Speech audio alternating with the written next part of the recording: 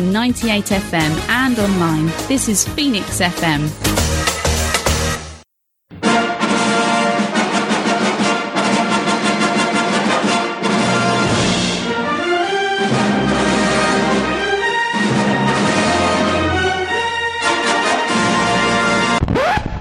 My God, I can't believe it. What we've got here is failure to communicate.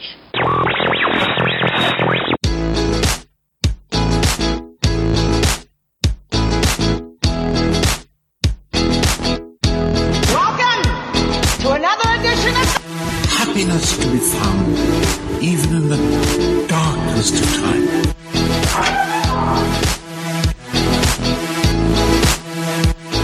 That system probably contains a new data encryption algorithm. You'll never get in there.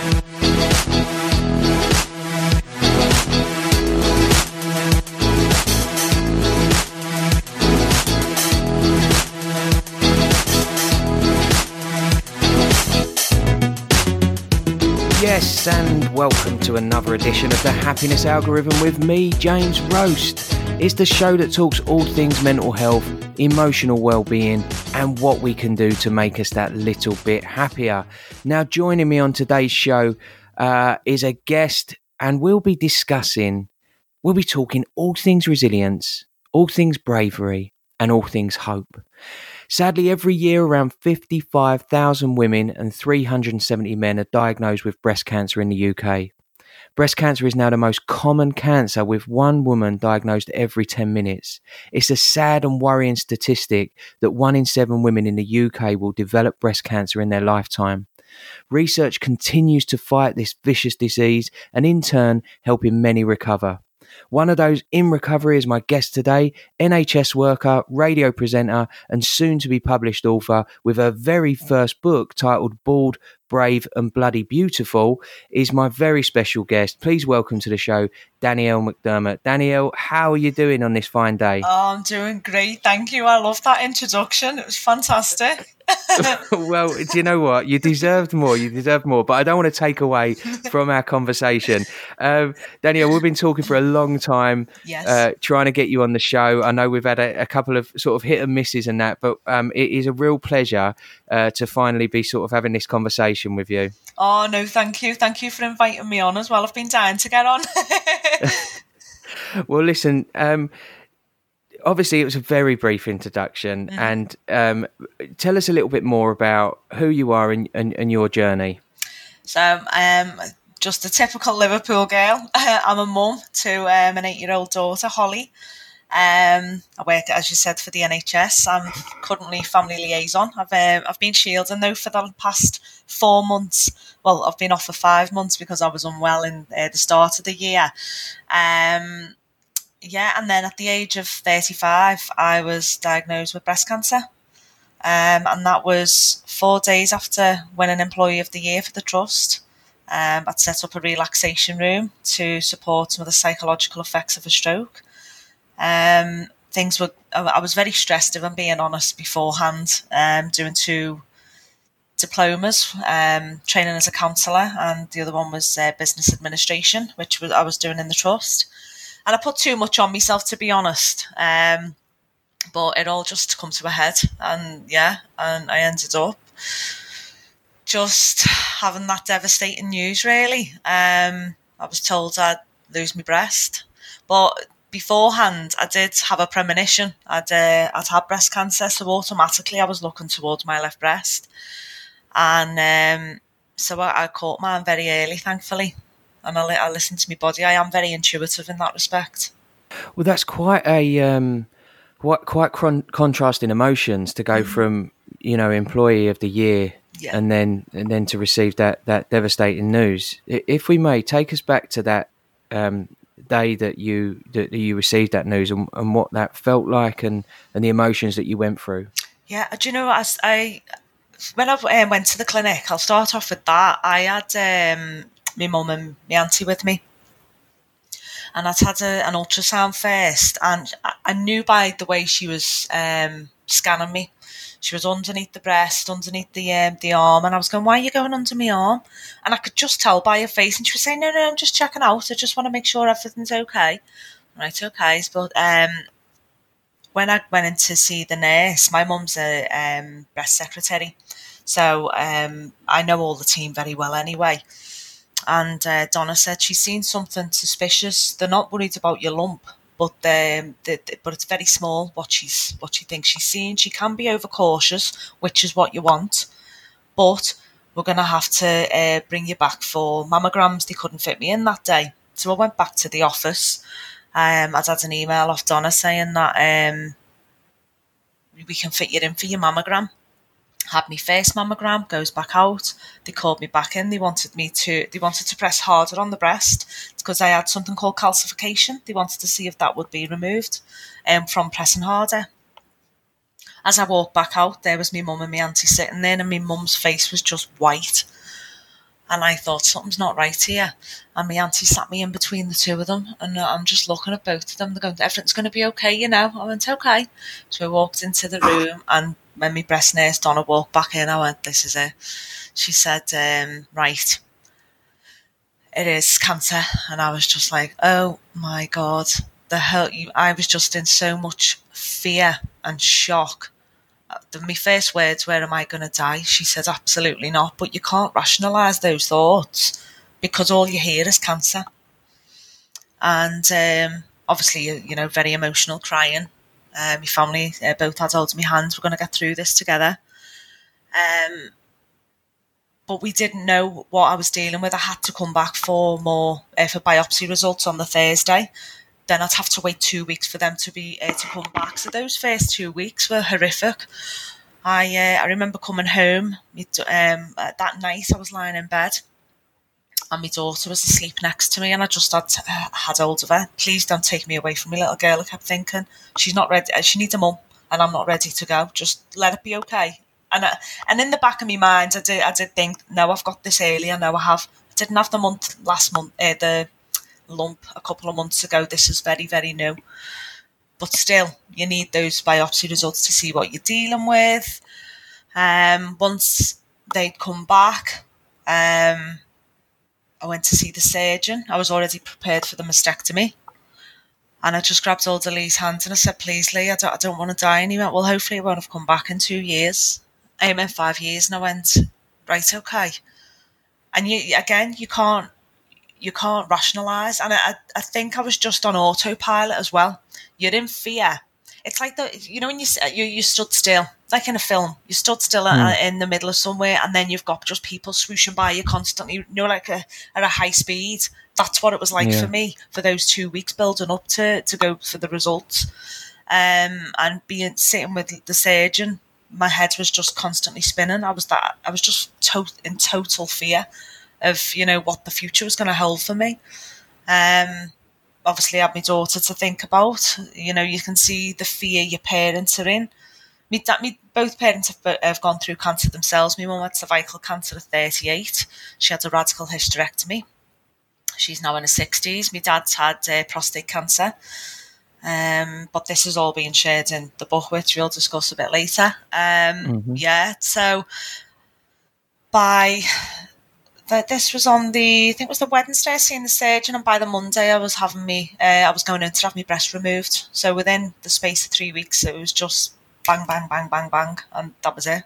You don't have much time to think about what you're actually going to go through in that process. I remember going back, because I still went to work before my biopsy, whilst I was waiting for my biopsy results. And I don't even think I'd done much. All I used to say to people was, "Hey, I've got cancer, I must have sounded nuts. I really must have." And they were going, "What?"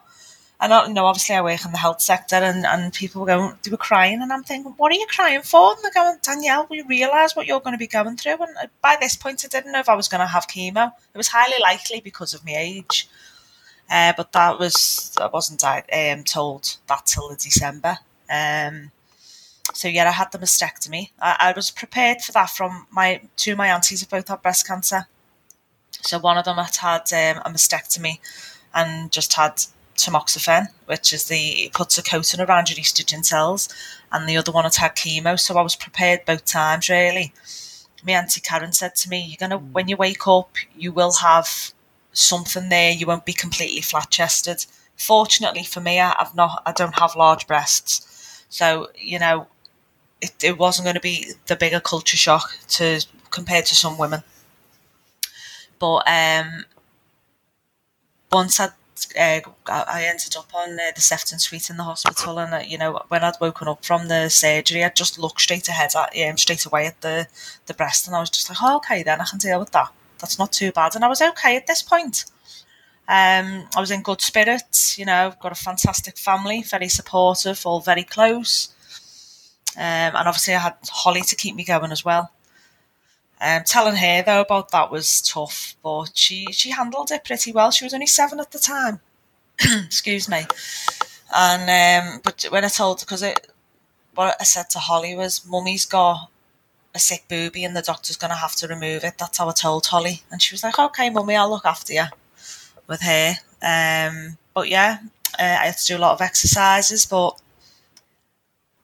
by this point I still didn't know if I'd need chemotherapy, but I knew chemotherapy could stop you from having children. So I had to go through egg retrieval process. So that was all through the November and December. I went through that. By the 28th of December, I was told that I'd benefit from chemotherapy. So I started that in January 2019. But that was the biggest fear for me because I knew I was going to lose my hair, and I had long dark hair. And people that know Danielle wears a makeup and has her hair done. That's just me, that's my signature. So that was hard to rationalise, really. And you can never picture yourself with no hair. I don't suppose you can. Yeah, no. And I remember my first visit to the cancer centre, before when we were going to discuss treatment. And you see in other people, no hair, no eyelashes, no makeup, and it's very alien looking. And I don't mean that in a derogatory way about anyone, but it was awful to look at when you're not at that stage. And I had a lot of. And what was emotionally? Where did that take you then? I was really bad anxiety, tears. I was just in constant fear, and I was from even just this. I knew once my surgery had happened, I didn't have cancer because I'd got it at stage 1. So the chemo for me was just more belt and braces, but I didn't require any other scans around the body. So it was very hard to rationalise that there was no cancer elsewhere in the body, because I said, well, how do you know it's not anywhere? And they went, we know we've got it early. But for my state of mind, I would have liked to have had a full body scan just to put me at ease, but they just don't do that. And they know that the team, they hadn't gone to the lymph nodes or anything. But the cancer centre was the worst, because you're going in there and there's people really fighting for their life. And you're sitting there thinking, oh my God, why am I stuck in here with these people? I haven't got cancer now, why am I here? And I was just, my whole body was just constantly shaking, and you can't live your normal day-to-day life. It's just such a surreal experience when from diagnosis to going through treatment. Nothing will ever prepare you for that. Nothing, especially as a young woman as well, because I didn't see anyone younger. It was always older people in the 50s, 60s. So that was creating more anxiety for me. And I'm thinking, well, I'm 35. My cancer could come back at any time, and I don't want to die at a young age. I've got so much more in life in me. And then luckily I did meet 2 beautiful girls through treatment, and they're more or less my age. One was a little younger, one was a little older, so that was easier to be around. They do have a lot of places out there for support. Marina Dalglish has got a place called Larks, and that was just your getaway, really. You could take your wigs off, you could just have holistic therapies. And that was a great thing to do. But it was, for me, I felt very victimised then. So it wasn't something that I would have stayed visiting. I couldn't have done that. Once I was done, I was done. I'm probably going Tell a bit me about too far. that then, that feeling victimised. What was it? Because you just there's people that are the secondary cancers, so their lifespan's shorter. I didn't have cancer when I was going to there, so I just felt like a cancer victim, and I wasn't. I don't even know how else to answer that. I just that's no. That I think that's good enough. That answer. Yeah. I think it shows. I suppose what's interesting for me is listening to the. I mean, quite a rapid and turbulent journey from moment you find the lump to then getting in to see the specialist and the consultant, and 3 weeks having the breast removed, and it accelerates. The pace is extremely rapid, and the mindset shifts during that process. And as you say, you get to that point where you're cancer free as such. You've got the sign off in terms of there's no other signs of cancer in the body, and you now shift to focus on getting fit again, getting back, living life again, and want to move away from what you'd just been through. Yeah, no, because you don't. I didn't, as I said, I didn't look like Danielle. I mean, it was my younger brother Craig got me through the hair loss part. I'll just go back to this part of it, but he used to call me Grant Mitchell. So when I lost all my hair, and so that got me through a lot of it. Siblings are sometimes the best icebreakers. Honest to God, it was brilliant. I remember him saying to me, Danielle, don't look at yourself in the mirror and go, oh my God, I'm losing my hair. And he went, look and go, how the hell have I ended up with a bald head? And, just shifting your mindset, like from, crying, looking at yourself in the mirror to, oh my God, how have I ended up with a baldy head? And not looking at just looking at yourself in that respect, it helps massively, and it really did. So, Craig, from my first chemotherapy, obviously I felt really poorly. I had 3 of those, the Red Devil they call it, and for the first 10 days I felt absolutely horrific, and feeling sorry for myself. And our Craig went, no, I'm not having this. He went, get yourself up. He went, I'm coming to pick you up with our Leo when we're going out for a walk. So I was like, all right. And it was the best thing he did. So that's when I started going out for my walks and things. But obviously I ended up on a weekly chemotherapy, so I had 9 of them. So in total I had 12. And there's steroids. Yeah, you're having steroids with this, so obviously you're starting to get bigger. So I must have gained about 2 stone with a bald head. So yeah, I did look like Grant Mitchell. And I just didn't want to. I hated the way I looked and felt, because obviously you look at social media and you see picture perfect. But what is picture perfect? You're a young woman who's lost your looks to a sense. And then you're seeing models on social media, slim bodies, just looking happy, and you're in a really low place because you don't know what the future's going to hold for you, and you don't look like you. People moan about the slightest things, don't they? I used to hate it when I'd speak to people and they go, "Oh, my hair's doing my head," and I go, "I wish I had it," People are quite insensitive, aren't they? And we don't. I mean, I've done it myself. You post the perfect picture of yourself, and you're not taking into account other people and what they're going through, their traumas. Losing a body part. I've lost that part. A big part of being a woman, your breast. So that was hard. So then I just ended up getting back into fitness. So went back to the gym 3 weeks post chemo. I was chasing for normality. Yeah. And bearing in mind, I couldn't get myself off the floor after chemotherapy. I was daft. My body was daft fatigued. And no one prepares you for that either. Because I remember going to see my surgeon after the treatment, and I said to him, I went, Lee, I'm so fatigued. I've got peripheral neuropathy, which is numbness of the fingers and toes. So it's nerve damage, what the chemotherapy can cause. And I had really bad pains in my hands and feet. So standing for long periods of time, I couldn't do. And Lee went, the best thing is exercise. And I went, really? He went, yeah. I went, right, that's it. When can I go to the gym? He went in 3 weeks. I went, perfect. That's fine. But going back and going back to the gym, it was the gym that I went to before my cancer. So I knew a lot of people there. Some people didn't know what I'd gone through. So you get the look then, don't you? The pity look. And then I felt like I had to explain myself constantly. So I wasn't able to get away from the cancer and talking about the cancer. It was just, you're just constantly reliving it. And I don't think that's a great way to move forward when you're doing that. How do we sort of manage that then? I suppose, interesting, I just jotted that down, the pity look, because I suppose, like you say, for yourself, the individuals that have gone through such a traumatic experience and, visually looking different, whether it be weight gain, hair loss, and, for people are going to be interested to some extent.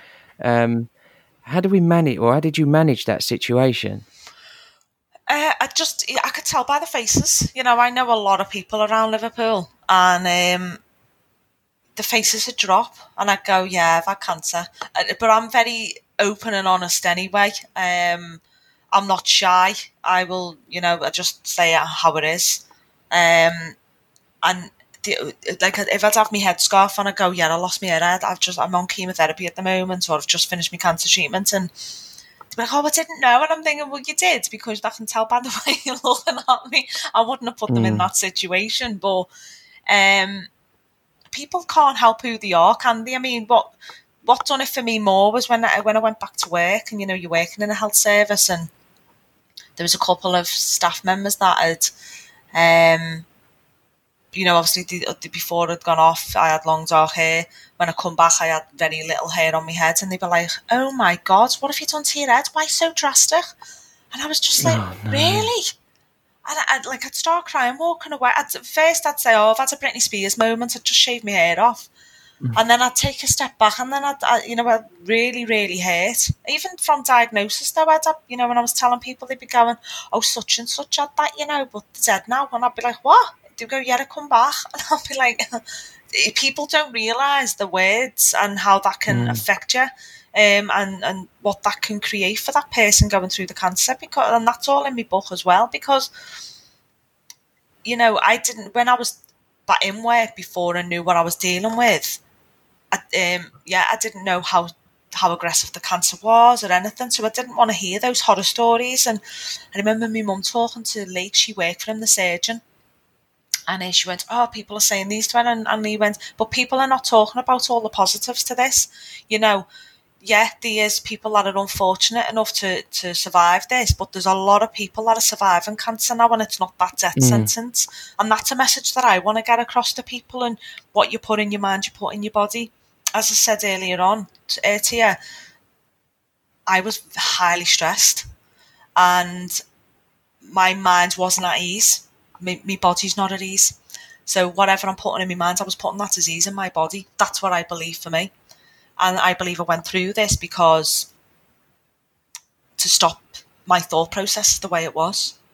I was constantly worrying and rushing round, and my family were going, "Danielle, will you just chill out? You don't relax." And I was like, "Just leave me alone." I didn't know how to, but I was chasing for who Danielle was as well. I was in a relationship which wasn't healthy.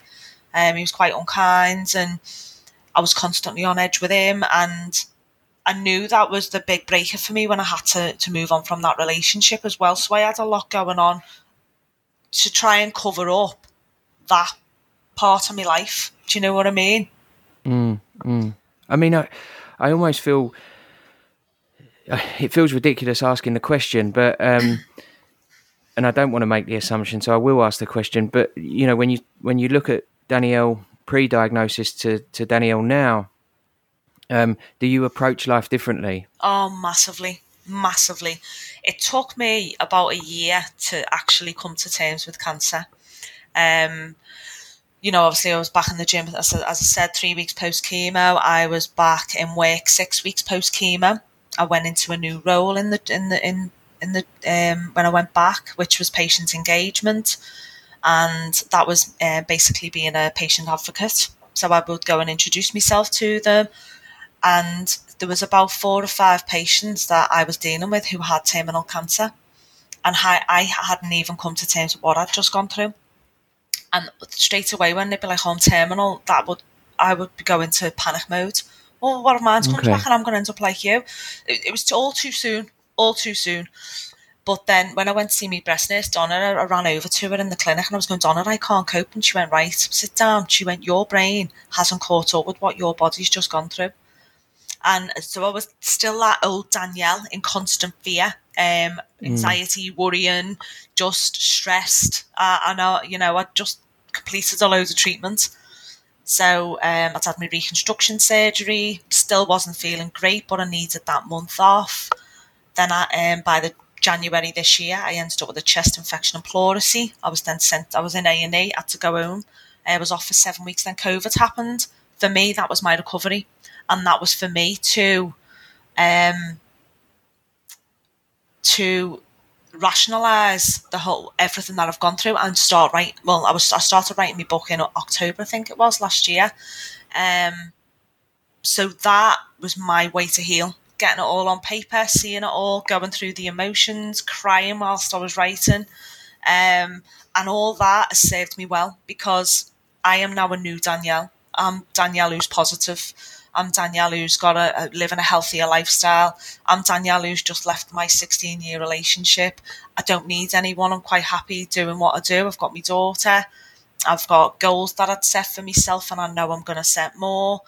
I have always been goal orientated, but Danielle pre-cancer was very much stressful Danielle, not happy. Didn't know what I wanted in life. I'd had a breakdown in 2013. Excuse me. And I remember having psychology, and I said to the psychologist, I don't know who I am. I'm a mum, I'm a stepmom, I'm a partner, but I done everything for those people. I didn't do anything for me. So now I've probably gone a little bit more selfish. Obviously, Holly's my first priority. But yeah, I am more selfish, and I'm not as much of a yes person to what I used to be, because I couldn't say no to anyone. I didn't want to upset anyone. So yeah, I am I'm shocked by the way I am. Even just moving away from my relationship, I'm happy. I feel happy in myself, and I'm excited for the future, where I've never had that feeling before. And even my fitness, I've been training 5 times a week. I train with 2 military guys, and I have another CrossFit and strength and conditioning trainer. She's fantastic. And my fitness levels are at a different level now compared to training 3 weeks post chemo. Going up for months ahead. I was just so fatigued, and I needed that recovery time, and I knew I didn't give myself it, because you're chasing for normality. You're away from that, and we all moan about it, don't we? I've had enough of this or whatever. But when you're out of that kind of momentum of life, it's very difficult to what am I trying to say here? It was just hard being in the cancer road to normal life, and I wanted normal life, not the cancer road, but I needed recovery, but I couldn't, because I was too busy overthinking everything I'd gone through. Does that make sense? It does, yeah. And I think you put it so perfectly well. Speaking to others, and I had the opportunity to spend time with a consultant surgeon last week, and we discussed the journey for patients that he's working with, a lot like yourself, and how, when an individual comes that close to or comes that close to the dichotomy, the binary existence of life or death, that their mortality is brought into focus so much more. Yeah.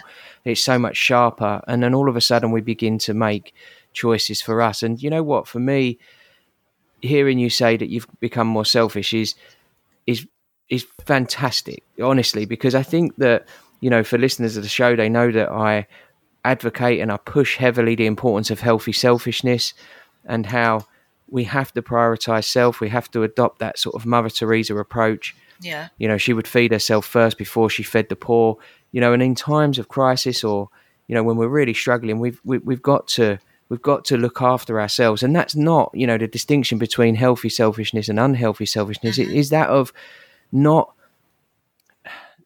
it's not in spite of others. It's not actions at the expense of others, which would be unhealthy selfishness. It's just about saying, what do I need? What do I need to nourish myself? What do I need to feed myself? What do I need to look after myself? And it's wonderful to hear that that's what you're doing now. Yeah, I needed it though, to be honest, James. I was, I don't want to be the Danielle I was before cancer. I'm a new person, and I've always been a strong-minded girl. I've always, I get told I'm the Bodicea from the spiritual healer. He said, you're Bodicea. That's why you went through this, because you're going to help other people. That's why you're writing a book and stuff. I didn't even know what Bodicea was, to be honest. I had to read up on it, and I went, yeah, that's me. I can't even remember what I was saying now. Do you know what? I do apologise, because I was put into the therapeutic menopause. We were talking about healthy selfishness, weren't we? And yes. Things, yeah. So, it's even, my mum was really worried about me, because I was a nightmare. But, I've just done everything for everyone else, and, that didn't serve me well, and it was proven now, because I'm the one who's lost my breast. I'm the one that had to go through losing my hair. I'm the one that had to go through all those emotions, and I thought, well, no one else did, and I've done everything for everyone else, and no one cares what I'm feeling and how. Not, and I don't mean that in a nasty way, and I hope it doesn't come across like that. But we're all selfish, aren't we, in our own way, and we all want so much of people and stuff. And I just couldn't. Oh, sorry, I've got my door open. You can probably hear the cockerel. Sorry. I just needed to take stock of my life, and Holly needs a mum. Holly doesn't need anyone else looking after her. So that's when I really started to take stock and go, right, okay, what is making you unhappy in your life? And I made so many changes, and the small changes I started to make was leaving the gym I was in. As I said, I went there and I felt like I had to explain myself constantly to people, and I wanted to get away. I needed a new life. So I ended up going to a different gym. It's smaller. It's in a warehouse. It's a lot quieter. It's just completely different kind of training as well. And I knew from, as I've told you, I want to be a contestant on SAS Who Dares Wins. So that was my focus then, to get me to get that strength back in me, to get me fitness up to speed. And that small change, I felt really happy just by doing that.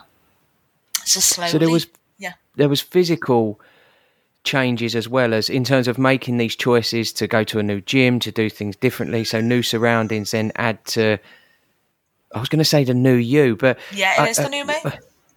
Yeah. Why do you think then that we are, because, your kindness, your compassion, we've spoken many times off air, being there for others, obviously being there for Holly as well.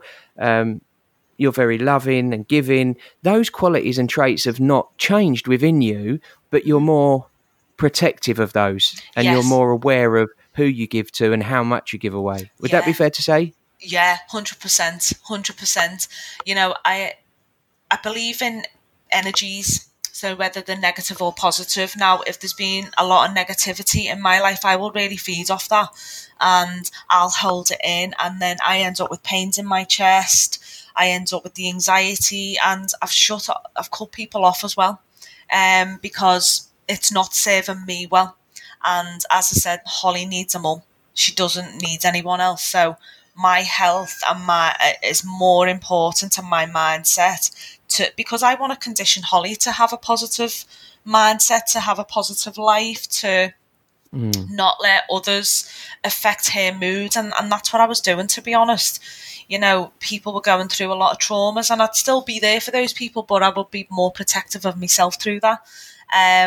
Where I'd just be there, 24/7 at the end of the phone. I wasn't getting any respite from anything, training as a counsellor as well.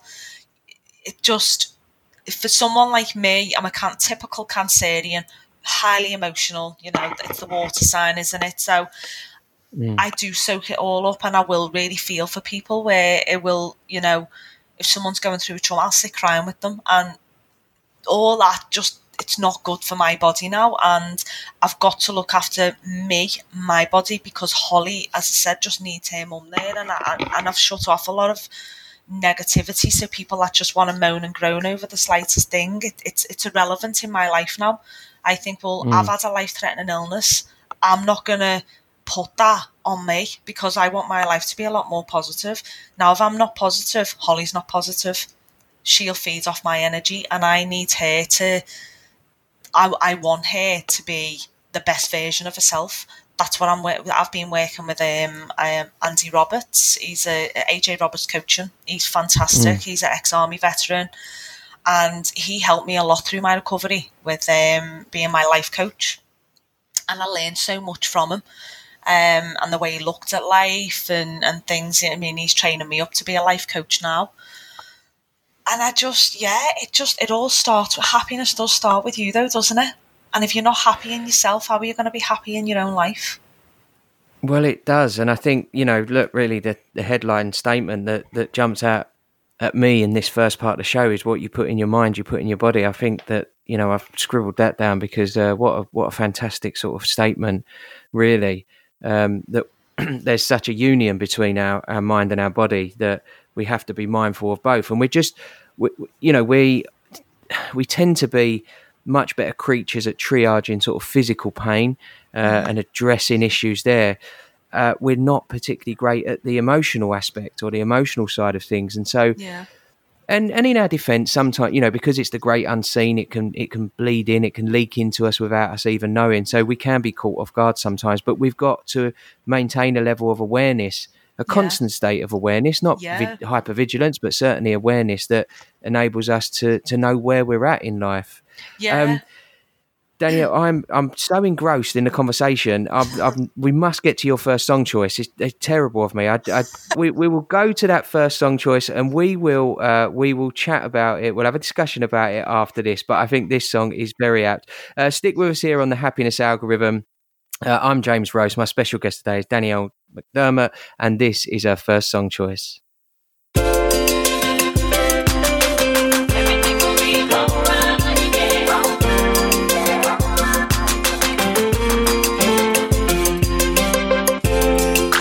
Stronger than you think, like it could go through anything. Even when you think you can't, it finds a way to still push on. No, sometimes you wanna run away, ain't got the patience for the pain. And if you don't believe it, look into your heart, the beat goes on. I'm telling you, things get better. Do whatever. If you fall, dust it up, don't let up. Don't you know you can go be your own miracle? You need to know if the mind keeps thinking you had enough, but the heart keeps telling you don't give up. Who are we to be questioning, wondering what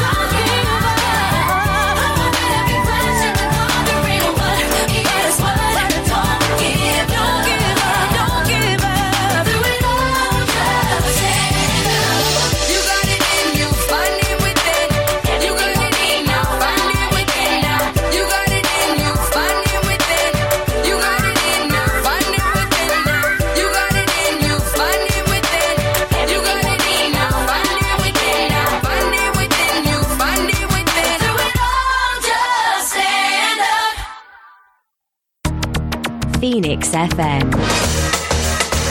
Welcome back to the Happiness Algorithm with me, James Roast. I'm joined by my very special guest today, NHS worker, radio presenter and soon-to-be published author, Danielle McDermott. And that was her first song choice. That was Just Stand Up by various amazing artists that produced, wrote and put that song out, Stand Up for Cancer. Danielle, that couldn't be more apt, that song, really. It couldn't. Do you know, the words just got me? You know, when I was diagnosed, I used to listen to the song over and over again, and I'd listen to the words, and part of it was like, you know, the heart is stronger than you think, and it is. You find an inner strength in yourself when you're going through adverse times, and that got me. Every time I'd listen to it, I'd have a good cry, and I'd go, no, you know what, I can do this, I can get through it. You know, I've had something through it. We all have crap in our lives, excuse the language, but it's how we choose to live with it or move on from it. And yeah, it's all about that inner strength, and we all you do overcome it. Yeah, well, it's as you say, that the lyrics and the words in it are so powerful. Mm-hmm. Interesting. I was listening to it there. There's a line that says, "You don't have to be a prisoner of your own mind." I had that one. I was going to say that to you. Isn't it? You know, we sometimes, and that was me. That was Danielle. I was a prisoner in my own mind, because before cancer, and then even going through the cancer, I was, you know, I couldn't get out of my mindset, and you need to find that strength again to get out of there and start. Why do we put negative thoughts into our mind? Why don't we constantly have positive thoughts? You know, so if I'm spending a lot of my time thinking negatively, well, why aren't I spending my time thinking positively and bringing that to me? Because whatever you put in your mind, you're bringing into your life as well. Well said. Well said. Well, before the break there, we took a sort of we took a journey through the stage of diagnosis, through procedures, recovery, and then almost rebuilding, really. Mm-hmm. There was a couple of points you said, and I really wanted to revisit, if we may, about obviously 3 weeks after diagnosis, you then have your breast removed, and then further down the line, you start chemo and you start losing your hair. When you spoke about it, it was almost as if it was the hair loss that had more of an impact than losing the breast. Yeah, it was. It was my hair, because that's what people see straight away when they come towards me. It's that's the first thing, isn't it? No one sees my breasts, so I was able to cope with that at that point better than the hair loss. Because, you know, you just don't look like you, and I can be very girly and I can be very tomboyish, but I'm a lot more girly. I like to look nice, I like to feel nice, and you know, it's your mask. I think, you know, everything that I've gone through over the last few years, that was my mask anyway. You know, I'd still put the smile on my face, even though I was hurting internally. I was able to just do my hair and my makeup, and that had gone for me. Although I did wear makeup through me treatments and stuff, you know, even when I lost my hair. So I made the best I could of myself. I always looked well. It's just, it's a big part of being a woman, I think. I mean, some women are brave and they will just shave their hair anyway, but I'm not that type of woman. I'm a woman that likes long hair. I've got a twin sister as well, and Craig would go, "Hey, are you going to shave your hair with this?" You go, "No." No, my hair doesn't grow as quick. And that was just like, Hayley'd always go mad at me. She'd be like, "Look at your hair, it's gorgeous." So it's longer than mine is, never grew as quick as what mine did. So yeah, that was, you know, Hayley, she'd never shave it. And I went, "I wouldn't let you anyway." So talking about the family, obviously you touched on earlier, you was with your aunt and your mum during those early stages, and Craig obviously had been such a support and a rock, and you know, a bedrock of humour, really. Yeah. Since, you know, more recently, have you spoken to the impacts that it had on family members and how they were going through it, and how they perhaps didn't want to show their emotions in front of you? What was it? How was it like for them? Do you know what? I remember when I was in the clinic room, and, you know, I'd just been diagnosed, and my twin sister was phoning my phone constantly, and my auntie ended up taking the call. And when I spoke to our Hayley that night, because I went over to my mum and dad's that evening, and our Hayley said she'd cried, and she is not emotional at all. I've got all the emotion with me and her. She's pretty hard on the outside. And she said when she put the phone down, she burst into tears, and I went, "What? You cried? I was loving it. Thought you don't cry, Helena." And I've got you crying here, is right. Scouse humour, I'm sorry. So yeah, but my mum was just crying. You know, she's typed letters up of women. Obviously, she wouldn't discuss that, but obviously she knows she's typed. You know, she knows the severity of what breast cancer can be. It can kill you, depending on what type you have. So I remember my mum telling me dad going into she was in the kitchen talking to him about what had been said, and I walked in and my mum was just in balls of tears, and I gave my dad a hug, and he went, "Don't mope around." I went, "I won't, Dad," because my dad's just not like that. He's gone through a lot of health things. My dad, he's had a double heart bypass at the age of 48. He's had bilateral knee replacements. He's had prostate cancer, and he had his aortic aneurysm repaired when I was undergoing chemotherapy. And even just writing the book though with my dad, I said, you know, I was on the phone to my dad asking him stuff about his, his health setbacks and stuff. And I said, "How did you overcome it, Dad?" And he went, "Well, I goal set." He said, he's got a degree in sports science. And he said, I knew goal setting was the way forward. So I was like, "Mate," I went, "Oh my God, Dad, I am your daughter." You know, that's probably a bit later on. I've got a bit off course now. So they were all very upbeat for me. And they were all devastated and felt sick because we are very close. Even with my sister-in-laws, we're all like a really, really close family. So that was, but when I was told I had when I had the biopsy results and stuff, when I spoke to Donna, my nurse, she said, I was diagnosed with invasive ductal carcinoma, which is the most common. Around 80% of women worldwide will be diagnosed with that type of cancer, and I had a grade 2. So you'll have a grade 1, which is really slow growing, grade 2, which is intermediate, or a grade 3, which is fast growing. And I had a grade 2. So Donna went, "It's okay, it's not aggressive." And I went, "Oh, I can deal with that," and the family were able to calm down with that as well. We were like, "Okay, no, we're going to be okay." People live for 30 odd years with that type of cancer. Yeah, when they've had that type of cancer, your life, you can have a long prognosis. It's an excellent prognosis, to be fair. So I think when you know that, if you've got that statistic, you will go. Now I will look and go, "Well, hang on, I've got 90% chance here of this not coming back in 10 years. I will take that any day to someone who's been diagnosed with a high-risk cancer where that can come back within 5 years. So you count your blessings, don't you? And my family are very, as I said, my mum and dad have both gone through cancer. My mum was doing her AMSPA, which is medical secretary course, when she was diagnosed with their cancer.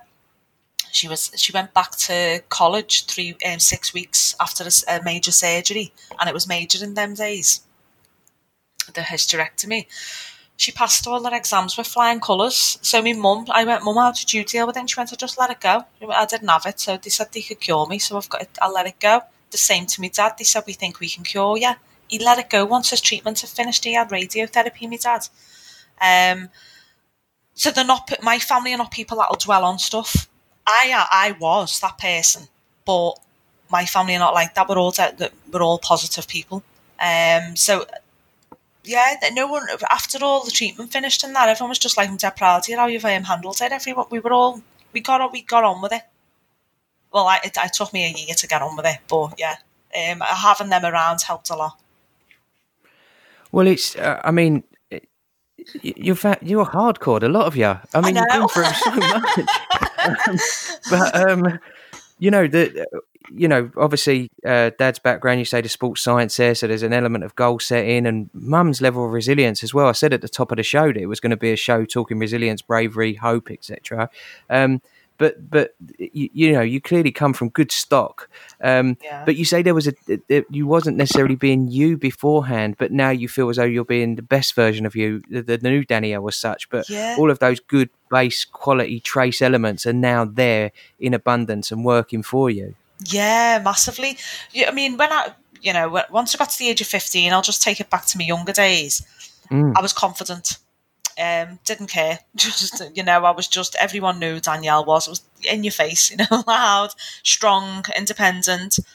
Met Holly's dad at the age of 20, and all that confidence went. And I was with him for 16 years, and, that strength wasn't there. And it was, people can condition you in certain ways when they get into your mind. It was mental abuse, it was. And from 20 is very young, isn't it? You're young and naive. Unfortunately, we can't put an old head on young shoulders. Is that right? Yeah, on young shoulders. Yeah, I've said that right, haven't I? Yeah.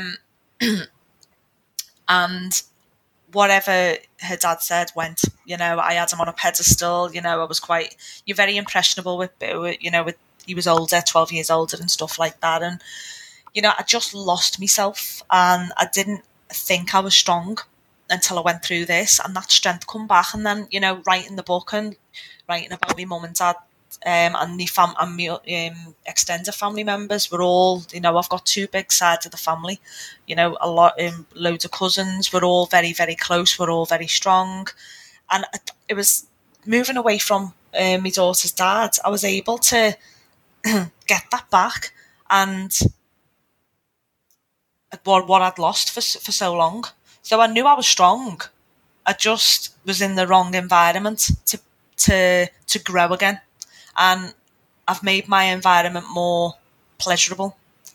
And now I can look and go, no, do you know what? You are a strong girl. You can, you've gone through, you've lost your breast, you lost your hair, you got rid of your relationship, what you were unhappy in. And you're doing it because all those fears I had of doing it on my own, because of the fear of being alone. And a lot of us do that. We stay in unhappy relationships because of that fear. And I thought, well, you know what? I'm unhappy now and I've had cancer, so I'd rather be happy without cancer and living the best life I can live. And that's how I'm looking at myself now. And I've very rarely cried over it, to be honest. If I have cried, my brother Craig, again, I've got two brothers, but our Craig's just the joker of the family. And he was just like, no, Danielle, he went, you've done the best thing. He went, keep moving forward. He went, because we're all dead proud of you and how far you've come. So I'm just, there's no looking back anymore for me. It's all about moving forward. And, it's only you who can change your life. It all starts with you. I'm not going to sit there feeling sorry for myself. I was unhappy and I'm making changes. I don't even know what I should be saying this on air, but I don't want to stay in the hospital either. I want to move away. I believe hospitals are more negative environments. There's a lot of sickness there, and because I had all my treatment there, I've been struggling mentally in the hospital. So now it's for me to start moving away from that and taking a completely different life, which I wanted. So, I started off with moving gyms. I've left my relationship, and my next move is moving away from the hospital, to be honest. Well, such change, and as you pointed out, change can all, it comes from us. The choices that we make has to come from within us, and you said there, it often is about the not the relationship as such, but the environment we find ourselves, and in context of relationships, if the environment is not nourishing or nurturing us, it does go against the grain. I suppose we are there are primitive aspects of our existence, that the fact that we're social creatures and what underpins our existence is relationship. There's that primitive aspect that our brain says we mustn't end a relationship, but actually if it's not serving us in the way that we deserve, then we must find that confidence, courage and bravery to walk away. Which you have done, and as you say, and with the support of family again, and the humour of Craig as well, that it's enabled you to be that happier version of you. Yeah, and I needed that. I wasn't at ease. My whole mind wasn't at ease a couple of years ago. I was in such turmoil, and just I wasn't growing. I was trying to grow, but I couldn't, doing the two diplomas, trying to change my life, but I couldn't make those changes because of the environment I was living in. And when you've got that negativity around you, you're bringing negativity into your life constantly. So I needed to get rid of it all, and that's why I want a new life. I've got my daughter, and I want her to look what my mum's achieved there. You know, she was unhappy. She's gone through cancer, but she's done things to make her happy. And I know it's been difficult for Holly the last few months, but I'm doing this for her as well, because if she's witnessed her dad not being quite nice to me, you know, shouting and stuff, then what's she going to bring into her life? She's going to look and think, well, that's it. If my mum's accepting it, then I'll accept it, because that's just what you do. Years ago, women just stayed in relationships because when you were married, you had kids and that was it. That was your life. But that's not what life's about. Life's about making the most of it and enjoying it and making those precious memories. And I don't want Holly's memories to be of mummy crying on the couch because her daddy's not being very nice to her. I want her to look and go, do you know what? Me and my mum had an absolute ball. We've done this, we've done that. She's got all those memories to look back on and go, do you know what? She made the best of my life and my younger life for me, because I had it with my family. I'm dead lucky. My mum and dad still 42 years on, and we've had a happy childhood. So I don't know why I chose that kind of life for myself but I was at such a young age, and I just want Holly to have a positive environment and to understand her own mind and what she wants in life, and not to live through someone else. Live for you, and you'll attract that person towards you, and you will live you'll have that fulfillment in your life. That's what I want for her, and that's what I want for me. So I'm at the start of my life now. I've been given a second chance, and I don't intend on wasting it. And I know good things are going to come. I can feel it. It's mad. I went to see a spiritual healer who's now a friend of mine through whilst I was on chemotherapy. And I said, I want to write a book. He went, we'll do it. He went, but go towards the radio. And I was like, all right, okay. Cut a long story short, I ended up on a podcast, and it had over 50,000 downloads in 24 hours. I was then asked to go on Expat Radio, which covers 110 countries. I went on there. I've now got my own radio show worldwide. And I was just like, this is so weird. He said to me, Rolo's telling me to tell you to put that's his spiritual guide, put illustrations in the book. And I was like, oh my God, I was going to put my breasts in and my wigs. He went, do it, because this is going to be big stuff. He went, America's coming into it. He went, I can see the Statue of Liberty. So I contacted the publisher. I'm going international with the book. And my publisher is American, and her friend died of breast cancer, and she went right through the journey. And she went, you are going to help so many people along this journey, and I'm going to make sure this book gets out worldwide. Weird. Wow, isn't that powerful? Well, look, I think we should let's go into your second song choice, and when we come into the third and final part of the show, I want to talk all things Bold, Brave, and Bloody Beautiful. I want to talk more about that book, and because we do have and we do know when it will be released later this year, so we're going to talk about release dates. We're going to talk about the content, the illustrations, the journey, the highs, the lows, the tears that went with it as well, and the writing process. Yeah. And how you found it. So stick with us here on the Happiness Algorithm. I'm James Roast. My special guest today is Danielle McDermott. We'll be back after this break. This is Danielle's second song choice. You walked away, you left me out here on the floor. You didn't care, you're still the one that I adore. You gave me something like nobody did before. Whoa, whoa. If I close my eyes, all I see is you standing there in front of me. You're on my mind constantly. Now I can't get no sleep. All day and night you keep me up, non-stop. I'm so done. Yeah, I'm giving you more than enough. All my love, I'm so done. Yeah.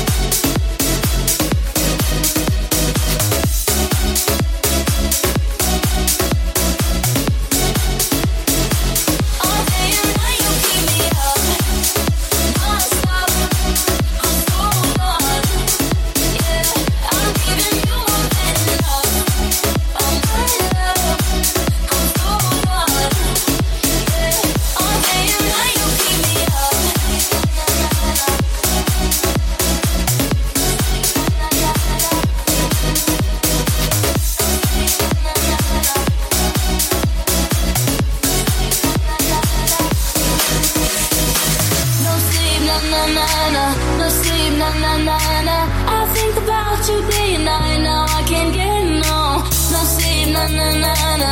No sleep, na na na na. I think about you day and night. No, I can't get enough. No sleep tonight. No, no, no. No sleep tonight. All day and night you keep me up. Non-stop. I'm so done. Yeah, I'm giving you more than enough. Oh my love, I'm so done. All day and night you keep me up. Non-stop. Sleep, non-stop. Think about you day and night. I'm giving you more than enough. Sleep, non-stop. Sleep, non-stop. Think about you day and night. Now I can't get enough. Phoenix FM. Welcome back to the Happiness Algorithm with me, James Roast. That was my special guest, Danielle McDermott's second song choice. That was Jack Jones, All Day and All Night. And I apologise for I was delayed putting the mics back up there. I was really having it. My shoulders were going and everything. And, I was dancing as well. What a great song choice. Yeah, and I love it. It's a good song, but the words are quite powerful to me. It's falling in love with the wrong person, and you break your own heart for loving them. So yeah, great song.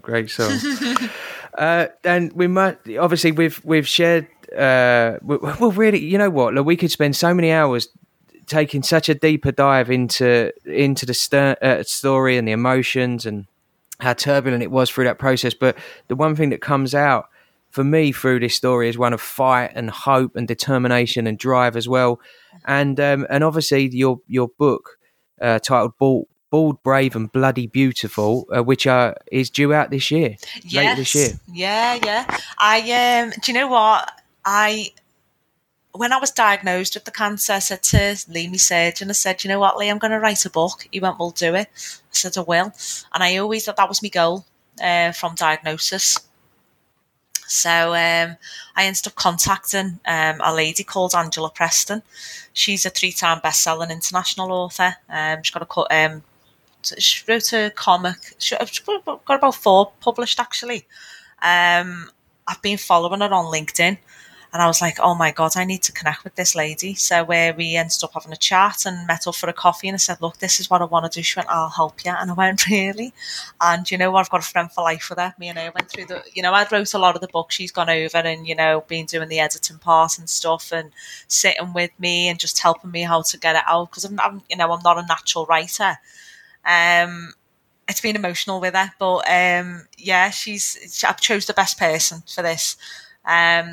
The title I got so my managers at work got me a card and it had Bald, Brave and Bloody Beautiful on it. And I remember saying to Angela, I don't know what I'm going to call this book, And Angela went, it will just come to you. And I was rooting through stuff and I seen the card and I went, oh, that's what I'm calling me book. What a title that'd be. And that's how I got the name for it. I had to check there was no book out there called it. So that's where I got the title from for the book. But it's been very emotional. I met Angela in the October and she told me how to start with the writing. So I was like, right, okay, got home and got the laptop out and started just typing out about me breast cancer. But, I wanted to go more deeper into that of who Danielle was and, me growing up, little part of that. My extended family background because, my dad's mum had breast cancer. She died of that when she was 54. My dad had a disabled brother. He was severely disabled. The correct term what they used them days was spastic. I'm sorry for saying that, but that's what they were called in those days. He was, bedridden. And have I said that right? He died at the age of 27. We had my granddad Wally who had stomach cancer. He fought in World War II in Burma. He was stabbed with a bayonet. I think I've said that right. Bayonet, yeah. Yeah. So there's a lot to my family, you see, and I wanted to bring that into the book because that shows how I was conditioned, from a young age, being around that type of family. You know, my mum's family are really strong characters. My nan, you know, her mum died when she was 3, and she was brought up by her older sister. Obviously, she met my granddad. My uncle's Terry McDermott. I don't know if you follow football. I do, yeah. I know Terry McDermott, yeah. Liverpool legend. So, they're all big Reds in the family, and my granddad was in the army for 2 years. My mum's dad. He didn't fight in the world. He was in after World War II, but he was played for the team as well. Yes, my family background's special. And I'm very, very fortunate to come from the family I've come from. So yeah, that's how I start in the book. Anyway, I just want people to know who the author is and where I've come from. And then I started writing. I think talking about the cancer journey has helped me, as I said earlier on in the show. It's been a great way to heal. And there wasn't any books out there that would support me going through that as a young woman.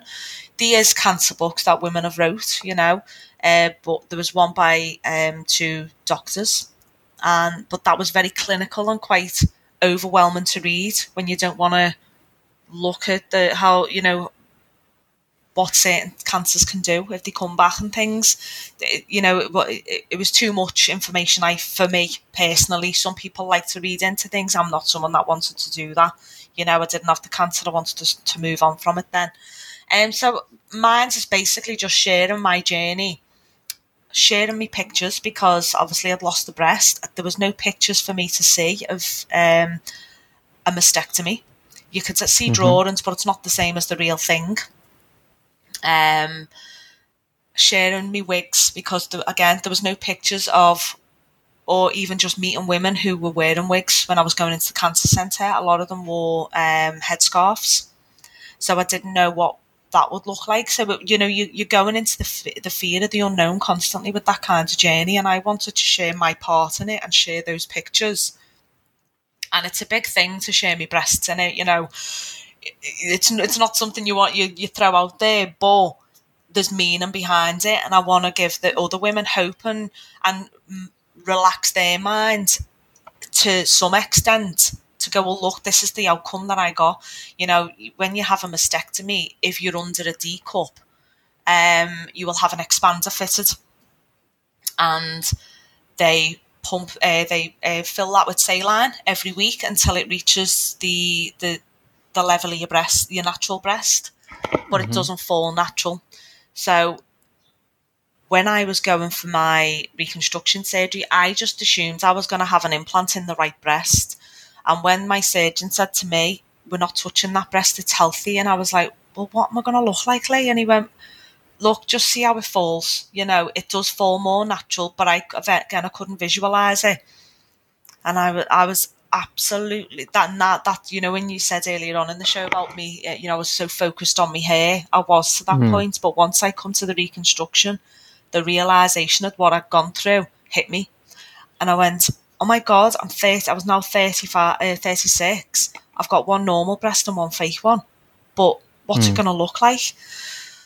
And the breast nurse was saying it will fall more naturally, but no one had any pictures for me to see. And I was like, I was just in such terror. I remember getting home from the clinic, and on the FaceTime to my twin sister, I had my boobs out, and twin, look what I'm going to look like. Oh my God. You know, I was in total, like, it was horrific. And she was going, Danielle, just see what happens. I know. She went, I can't even begin to imagine what you're going through. She said, but just see first. And, you know, if I would have seen pictures of other women, I probably would have settled more. But once I'd had the surgery, the implant put in, then once I come out of it, I went to my mum, oh my God, Mum, that's boss. That actually looks a lot more natural than me. You know, it looks better than what the expander did. And I thought, no, this needs to be out there. I've had my areola, God, I couldn't even get that out then, areola tattooed on, which I got in a place called Posh in Egbert by Helen Frost. And oh my God, it looks like a real nipple, an areola. It's 3D and it's fantastic. And all that needs to be shared, you know, from an expander an implant to the areola so people can see what it looks like. And hopefully when they're going through that, they're going to go, I'm all right now seeing it. But if your breasts are larger, they will do surgery from other parts of the body, so the back, the bum, and I think the tummy. I can't remember what that's called. So that's a completely different, but they normally, if you've got larger breasts, they normally will match it up. They will do something with the other breast to sort of match, because they fall differently, don't they, when you've got larger. So, so that's why I wanted to write the book, so other people can look at them, can look at it and go, all right then, it's horrible, it's a scary journey, but look at this girl, she's gone through it, and look what she shared there, that looks more natural. Well, I think that, it's you, isn't it? That's the thing. The book just captures you. As you say, you were bold. You are brave. the beauty in terms of us being a human being is not hiding behind that mask anymore, and showing people. Look, we know the narrative, the emotional journey of what people go through, and we've taken a light touch during the show here today, but I think the explicit nature in which the book is put together will help so many people, because there's still this taboo, I feel, around cancer, the big C, and when it's mentioned, and diagnosis, and a lot of the time it's fear of the unknown and what people are faced with. And the more opportunity there are for people like you to be out in the world and on platforms to share their stories and to publish books, particularly in the way that yours is going to be, I think will help so many. Because like you say, there was nothing there when you were going through other than the sort of clinical documentation or leaflets. But sometimes it's the raw realness of having that conversation, or having access to information to say, well, what will it look like? What will I feel like?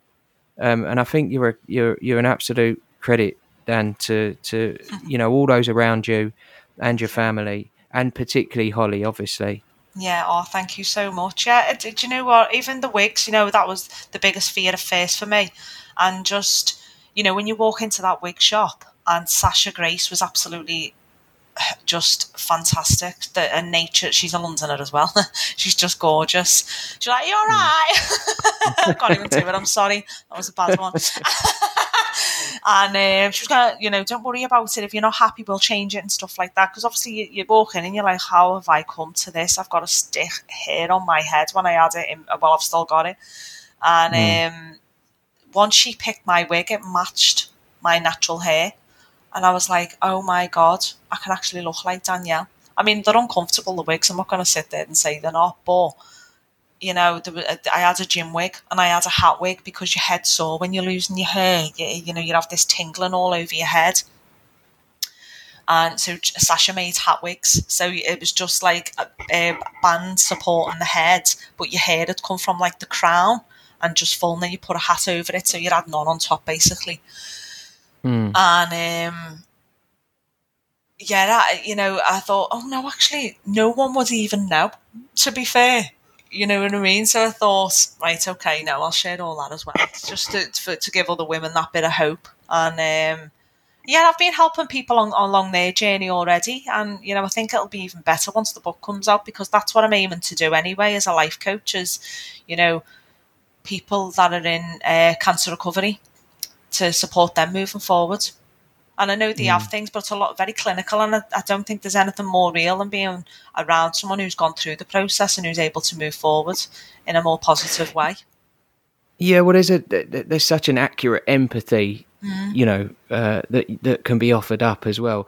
And am I right in thinking, is it October time the book is released? Yeah, well, it was September, but I'm saying October now. With we know what's going on, James, but we're not giving anything away, are we?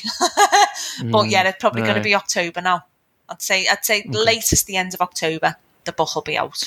And so, I must say, obviously, you mentioned LinkedIn earlier. You're extremely active on LinkedIn as well, and to share with the listeners, some of the images that you talk about in the book as well. You publish and you put images on your page as well, don't you, on the social medias to show without the hair as well, and your wigs, and and so if you could share those handles, those addresses for people to sort of follow you as well, Danielle, that'd be great. Yeah, so my LinkedIn is just Danielle McDermott. It will have author of Bold, Brave and Bloody Beautiful as the headline. My Instagram is Dan_Macca, MACCA 2020. And my Facebook is Danielle McDermott again. And it will have headline as author as Bold, Brave and Bloody Beautiful.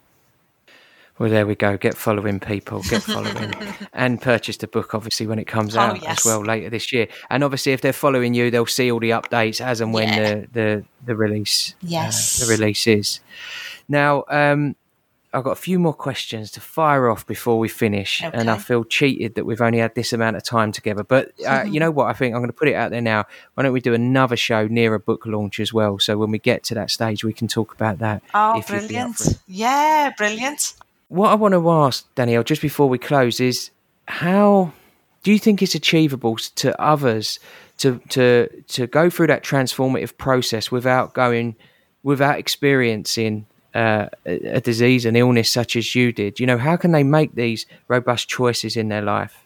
Do you know what? Sometimes I think people have to go through these things to come out the other side and take a different look on life, because you know, it took me, excuse me, to get a life-threatening illness for me to make those changes. I think I would have made them at some point anyway, but this has gave me that kick up the backside that I needed. So, you know, can people change the mindset? Yes, they can. But I do believe that they've got to go through something adverse for them to want to do that. And not everyone has that mental strength. They do, deep down, they do, but they don't want to challenge themselves, I think. You know, I'm all about challenges. I love it, you know, and I've been through so much adversity that the cancer was the biggest one, and I was able to move forward from it. But I have, you know, from the depression, I was able to sort of start changing my life a bit. There was just certain big changes I needed to make, but you've got to sit there and question your whole life and go, right, what's making me unhappy? What's making me happy? What can I change? What can't I change? Oh, you know, it's just you reevaluate anyway from whatever you go through. But cancer made me reevaluate the whole process of my life. Mm. And I suppose we're such habitual creatures as well. When we get into those grooves, those habits, those relationships. Yeah. And generally stay there for much longer than perhaps we should. And I'm a firm believer that really we only ever adjust our behaviour patterns if they're having a significant impact on our life. And obviously, you know, along comes something that is that demands priority in terms of cancer. And so therefore, you know, there's an importance to change direction, to start looking at things differently, to ask those big questions around existence and what we're here for, and you know, how we can get the best out of it as well. And I you know, look, I agree. I think that it does force our mindset to shift, but I urge everybody to just reflect, as you say, reflect upon their lives and consider, you know, is there a richness to their existence that they deserve, that we all want,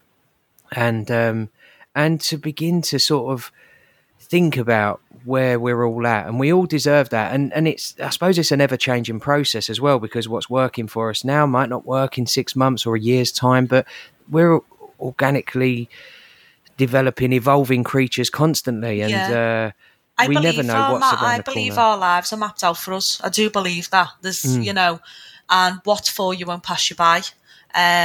You know, we can take one route. You know, I was going, because my twin sisters, you know, you've just mentioned all stuff before, but my twin sister said to me, God, you change like the weather, what you want to do with your life. And I went, Hayley, because it's obviously not meant for me. I was training as a counsellor and I was looking to do management in the hospital.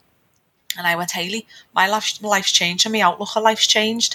So what route I thought I was going down, it took a massive 360 turn and gone, no, you're going the other way. That this is not where you're meant to be. You're going down a completely different road now.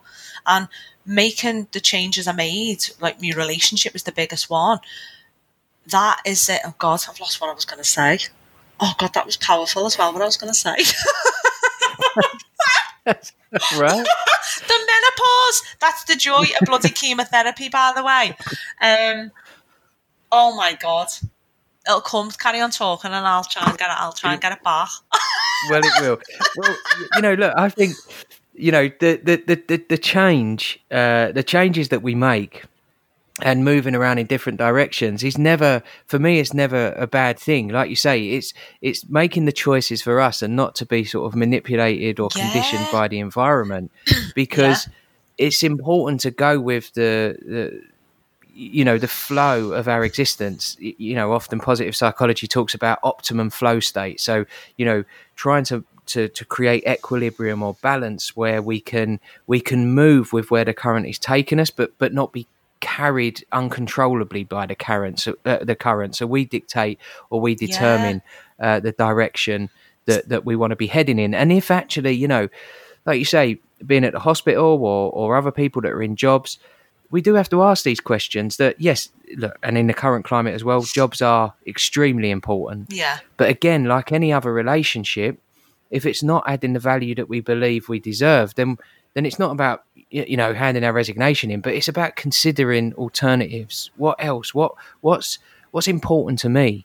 And what do I want to be doing? I'm chasing for life. I am chasing for a life now, a better life. And being around, going to work 9 to 5 is just not for me no more. I mean, I love working. I need to work. It's that's part of my being. But there's more to life and other roles. I don't want to be stuck working for other people. I want to work for me. I want to be the boss of my own life. I don't, because I've been in such a controlling relationship for like 16 years. I don't want to be controlled. I want to be the one in control. So it's about taking your life back. We looked, Coronation Street has got a storyline at the moment of a lady that was, a couple of ladies, wasn't there, who were mentally abused and stuff like that. And why are we letting people dictate our lives to us? Why aren't we doing that ourselves? Why has it got to take me to have a life-threatening illness to go, hang on a minute, this is my life, I'll choose what to do with it? If I can give any advice, and if anyone's going through a relationship that's really unhealthy, the best thing you can do is move away from it and just watch The Law of Attraction on Netflix as well, because that will open your mind up so much more. I am a big believer of that. Sorry. No need to apologise at all. Well, you're an amazing advocate for positivity, for hope, for fight, determination, growth, transformation, being the best you. And as I said before, a real credit to your family. And I don't want to close the show without asking about Holly and where she's at in all of this, really, because 7 years old when first diagnosed, and really, say you've modelled such good behaviour in terms of, as you've said throughout the show, wanting to be there for her, wanting to show and be a good reference point for Holly about strength and courage and managing fear and tears and so on and so forth. How's Holly doing? She's good, I mean, she's a bit up and down at the moment, obviously with the breakdown of the relationship. But we're working through those emotions at the moment. But I take her training with me now, so she can just get involved, and that just releases those endorphins for her. But she's got a lot of friends. She's a popular child. She's very open and honest. Once COVID things settle more, then she'll go back and do a dance, because she's a fantastic dancer. She was doing piano lessons. I want to get her back into that. I think things have just been up in the air with no school and no routine as such, because I was shielding for so long as well. So yeah, but we're going to get a little holiday as well soon. Have a little break before, hopefully when something happens big. Yeah, but she's a good kid, and she's happy. She's fine.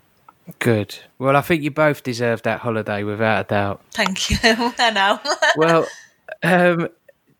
now I'll tell you what I'm going to take from the show, and there is a lot that I'm going to take from the show actually. And then just to sort of summarise what I think that I've heard and how I've interpreted it all is for me, the standout statement is what we said in the early part of the show, is what you put in your mind, you put into your body as well. That really hit home for me.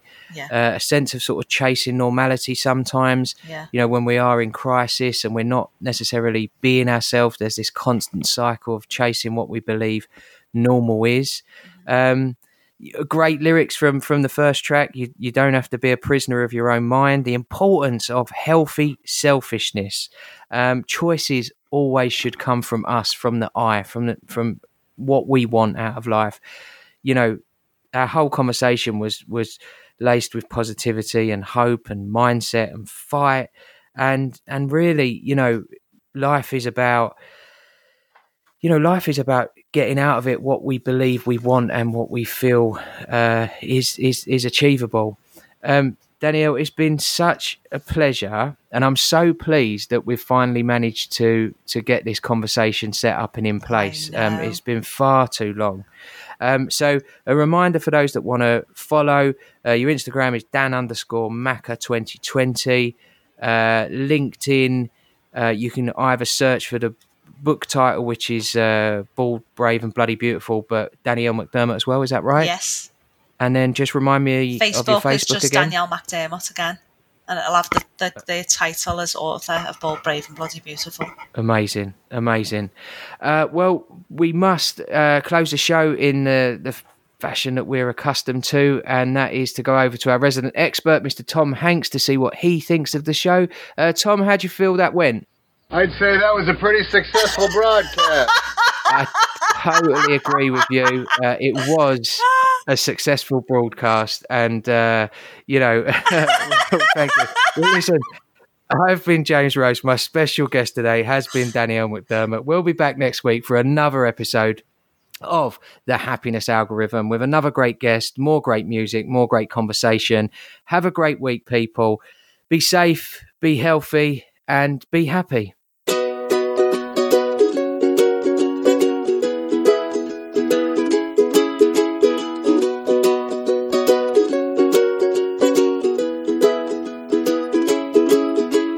Daisies swaying, free in the breeze. The birds in the trees are singing along with me.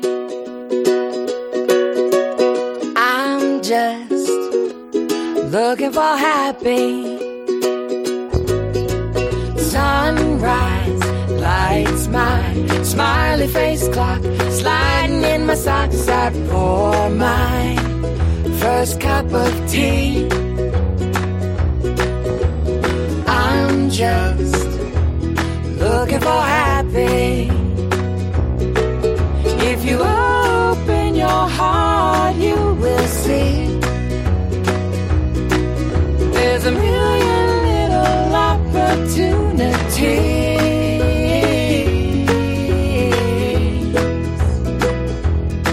to be looking for happy, looking for happy.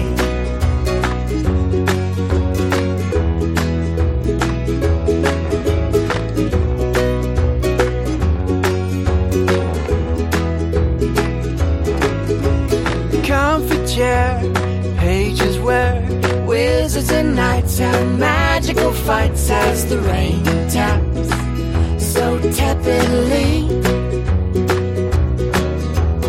I'm just looking for happy.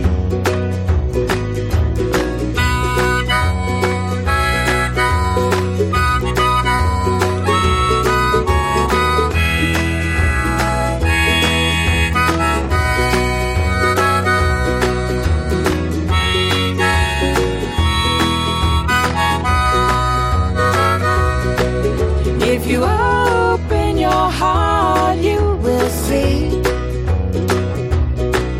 there's a million little opportunities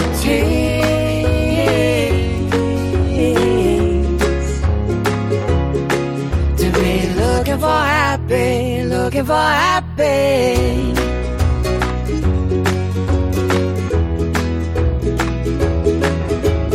Holding hands, toes in the sand, your head on my shoulder, drinking the moment the sun falls. into the sea. I'm just looking for happy. Yeah, I'm just looking for happy. Phoenix FM.